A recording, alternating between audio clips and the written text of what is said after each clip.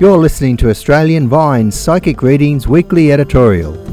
Why does NLP spook some people in society and have others singing the praises of the messiahs of the technique? I'm going to cover these topics in my radio podcast and much, much more. Hello, my name is Vine and I'm an Australian psychic who has been doing spiritual readings since I was 20 years of age. I'm now in my 34th year of doing psychic readings and I love what I do. But in 2007, I received a real spiritual warning about the deceivers that have entered into the spiritual arts field. And we're not talking about the entertainment psychic area.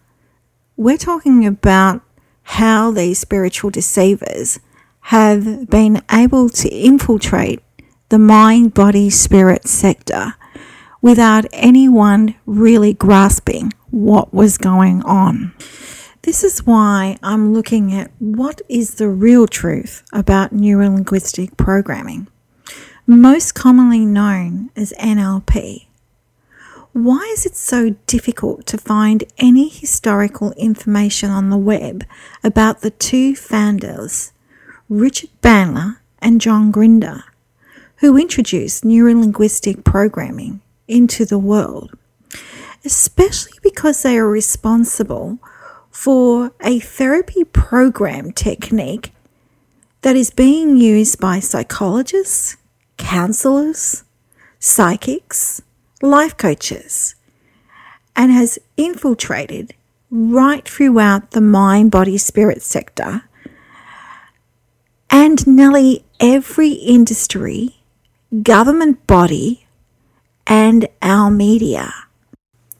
There is mass-produced content online about the benefits of NLP. You see people raving about how they're using the NLP technique and getting such great rewards. But there's also something very disturbing when you look at the web. There's no other voice that provides any information about the negative experiences of NLP. And yes, there are negative experiences. What you find with the NLP networks is there's a carefully orchestrated attempt to stop any other voices being heard. This is why you can't find any early history about NLP and some of the controversy and some of the concerns that were raised by some very influential people. There were people in the science sector that said there was no scientific evidence to support the claims by the NLP founders. It was actually discredited as a pseudoscience. But on a spiritual level, I was warned how NLP was actually taking away the ability of the person to be able to control their own ethereal field and have free will. It was removing the free will of the spiritual being.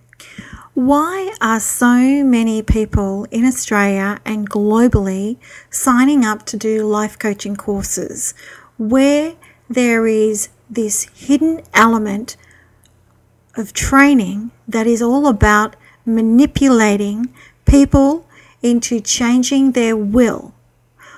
Why are they pretending to be psychic and placing themselves out online in the psychic industry? There are so many hypnotists pretending to be psychic to reach spiritual audiences in spiritualist churches and infiltrating every area of the wellness sector to convince you they are psychic. But it is important to go back to the origins of covert hypnosis and hypnosis in general. It is important to find out why so many spiritual channelers like Esther Hicks somehow came to use NLP covert hypnosis in her spiritual channeling, or how Tony Robbins, considered to be the new age guru of Personal Development adopted NLP covert hypnosis in his training to eager audiences for people who were looking for an understanding about meaningful lives and working themselves out of jobs which they couldn't stand, or dealing with marriage problems that they couldn't cope with, to name a few of the reasons people lined up to follow his teachings. In 2007, I had a spiritual experience that required my higher guardians to help me to heal my ethereal aura. It was at this time I was guided I would be required to speak out about the spiritual deceivers who were altering the energy bodies of people who had chosen to incarnate. That means you. I tried to understand what could possibly alter the energy influence on your auras. How would it be possible for a spiritual being to have their aura altered since you incarnate into the world with free will? This is how I came to be spiritually warned about neurolinguistic programming, altering your ethereal field, and how hypnosis is making you become submissive to influences outside your control. In this podcast, I'm going to cover some of the lost information about the founders of NLP and hypnosis. I'm just going to refer to the facts. The reason why I'm referring to the facts is because I've already been spiritually warned the deceivers would attempt to shut the guidance down. I can share with you that my website, which has had information about neurolinguistic programming and other media sources, especially my Storyfy media article about NLP, was hacked. You heard that right. The information that I am sharing with you is something the spiritual deceivers do not want you to know. So what are the facts about the NLP founders' early background? Well, let's just concentrate on Richard Bandler, one of the co-founders of NLP. What most of the public are unaware of is that Bandler and Grinder were directly involved with the CIA and the United States military.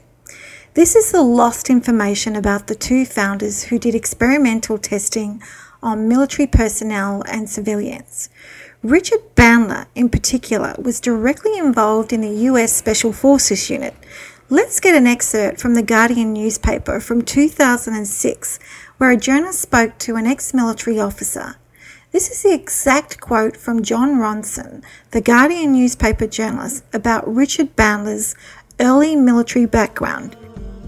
I first heard of Bandler in 2002 when a former US Special Forces soldier told me he'd watched him 2 decades earlier bring a tiny girl into Special Forces and reprogram her in seconds to be a world-class sniper. You heard that right. Richard Bandler was directly involved in reprogramming people to use violence on other humans by using a technique which is now believed to be neuro-linguistic programming. This is the same man who is teaching people to live positive lives, or supposedly teaching people to live positive lives. Now let's find more historical information about Bandler that sends out a shiver in the back of your neck, and why I was spiritually guided in 2007 to warn the world public how the energy alteration of the aura was being used by the spiritual deceivers. Richard Bandler had a troubled past as a youth, which a lot of children will unfortunately encounter in their early childhood. Spiritually, nobody wants a child to go through a traumatic childhood, but many children who suffer from a traumatic abuse aren't inclined to use physical violence on their parents at such a young age. There is historical data from a well-known Romanian yoga teacher in the United Kingdom, Monica Desescu, that reveals that Bandler attempted to electrocute his father as a young child because of alleged neglect. This is a quote from Yoga Esoteric article about her personal knowledge about Bandler. The NLP psycho fraud was invented by a violent, drug-addicted sociopath. Richard Bandler tried to kill his father when he was 10 years old. It is only one of his murder attempts. I am a bit of a sociopath, but my illusions are so strong that they become real, and only for me, Richard Bandler, the NLP founder, said. Arrested and charged with murder, big consumer of alcohol and drugs, at the age of 10 years old he wanted to kill his father by electrocuting him. He threatened with death several persons, and he admits himself he is a bit of a sociopath. This is not just about a character known as a dangerous criminal, but the mentor of a whole generation of businessmen. One of the parents of neuro-linguistic programming, NLP, a man who pretends he programs the others in a few seconds and controls them mentally. You will notice that the yoga teacher actually warns the fraternity that Bandler is a demonic energy and they are under the influence of someone who is a sociopath. This is something that Richard Bandler refers to in his training when he's talking about persuading people to not go back to their childhood experiences. The child neglect is the way that he uses covert hypnosis training on audiences, where he persuades the audience not to revisit their childhood. Here's a direct quote from a training session. When I was 5, I wanted a pony. My parents told me I was ugly. Shut the fuck up. He gets the audience to chant it. Shut the fuck up, shut the fuck up, shut the fuck up. If you hear voices in your head, he says, tell the voices to shut the fuck up. If you suffered childhood abuse, don't go back and relive it in your mind. Once is enough. I don't know about you, but when I read someone shouting out expletives in a spiritual training session, or even a personal development training session, that doesn't send a warm, fuzzy, positive feeling towards me. What it does do is send out an alarm bell that a spiritual deceiver has easily manipulated themselves into the mind, body, spirit sector. And millions of people have been collectively altered by neuro-linguistic programming, covert hypnosis, to be instant believers. We'll come to how that was possible further on in my radio podcasts, and why the public audience was so far removed from what was really going on behind the scenes. What possibly could have been the motivation to have millions of people under the influence of NLP. That's still to come. But let's move on. Let's keep concentrating on Bandler's background. Without a doubt, the most disturbing information about Bandler, which is now extremely difficult to find on the net, involves Bandler being involved in a murder case in 1988. Bandler was tried and acquitted for the murder of a prostitute, Corinne Christensen, who died with a bullet to her head. Her blood was discovered all over Bandler's shirt. To keep this all above board, let's select another excerpt from the Los Angeles Times by journalist Miles Corwin. The case has attracted attention because it's got weird sex, lots and lots of drugs, and a victim who was an extremely attractive woman. And there are different versions of how she got killed. It's basically a whodunit. The trial testimony about the Santa Cruz murder has differed with each narrator. The prosecution claims that Richard Bandler, the psychologist, killed Corinne Christensen. Bandler claims that James Marino, an admitted former cocaine dealer, killed her. The trial has been a melange of conflicting testimony, varying interpretations of physical evidence, and implausible scenarios. Marino claimed that Bandler was angry at Christensen because she was having a lesbian affair with Bandler's live-in girlfriend and because she owed him money. Bandler claimed that Marino was convinced that Christensen arranged to have him beaten and was trying to have him killed. After a preliminary hearing, Municipal Judge Tom Kelly reflected on the confusion. My mind went back and forth all week about who killed Christensen, he said. The only thing I know for sure, beyond a reasonable doubt, is we had a murderer in this courtroom. Beyond a reasonable doubt, I cannot tell you who that person was. Remarkably, the two people in this case were set free. You heard that right. 2 people who were only in the room with Christensen were set free. The reason the judge provided was they couldn't identify who was responsible. Now, if you've ever watched forensics checking details about murders and police interviewing witnesses, you might be shocked to find how easily Corinne Christensen's life, an NLP student, amounted to nothing. She did not get spiritual justice. At the time of the court case, journalists and the public were left stunned how nobody was sent to jail for the murder of a young American woman shot in close range. This was when Bandler was a stoner, or more commonly referred to as a drug addict. Bandler will even tell the public, if they choose to listen, he's not a nice guy.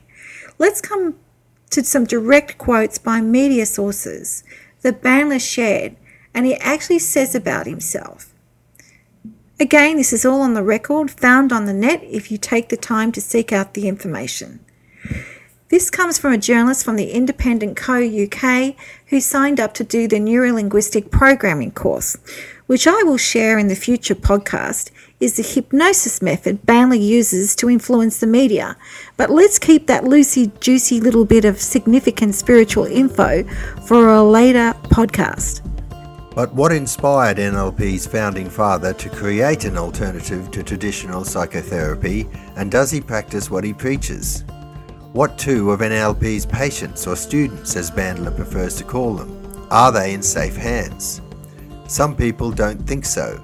Critics have accused Bandler of everything from running a cult, failing to provide scientific evidence for his claims, and brainwashing his students. He's admitted drug abuse and even stood trial for murder. But in NLP circles, Bandler is hailed as a sort of messiah. Indeed, while researching this piece, I lost count of the number of times I was told by its proponents that NLP changed my life, which is surprising perhaps given our national deep-rooted suspicion of anyone too happy or self-assured, and antipathy towards motivational speakers, self-help gurus, and the sorts of people who run positivity workshops, and NLP practitioners whose vocabulary is littered with phrases such as installing strategies, behavioral technologies, cybernetics, deletion, content reframing, and hypnosis seems scarier than most. Yet NLP is big business in the UK. The movement's not-for-profit representative body here claims that there are at least 30,000 qualified NLP practitioners in the UK. It amazes me some of the stories I hear about myself, says Bandler, 59, a smartly dressed stocky man with piercing blue eyes and longish grey hair, a little thin on top, wearing a bulky gold and gemstone ring.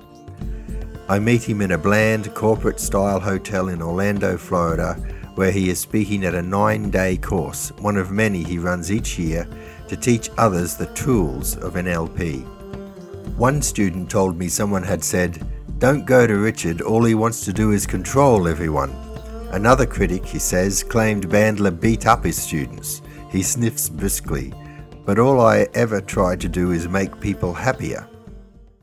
Now let's take another media excerpt as Bandler demonstrates an aggressive response to anyone who questions his motives. The gun had appeared suddenly, magically, in the palm of Richard Bandler's hand. It was about 3 inches long, the colour of tarnished brass, and Bandler was pointing it towards a psychiatrist who had volunteered for a demonstration.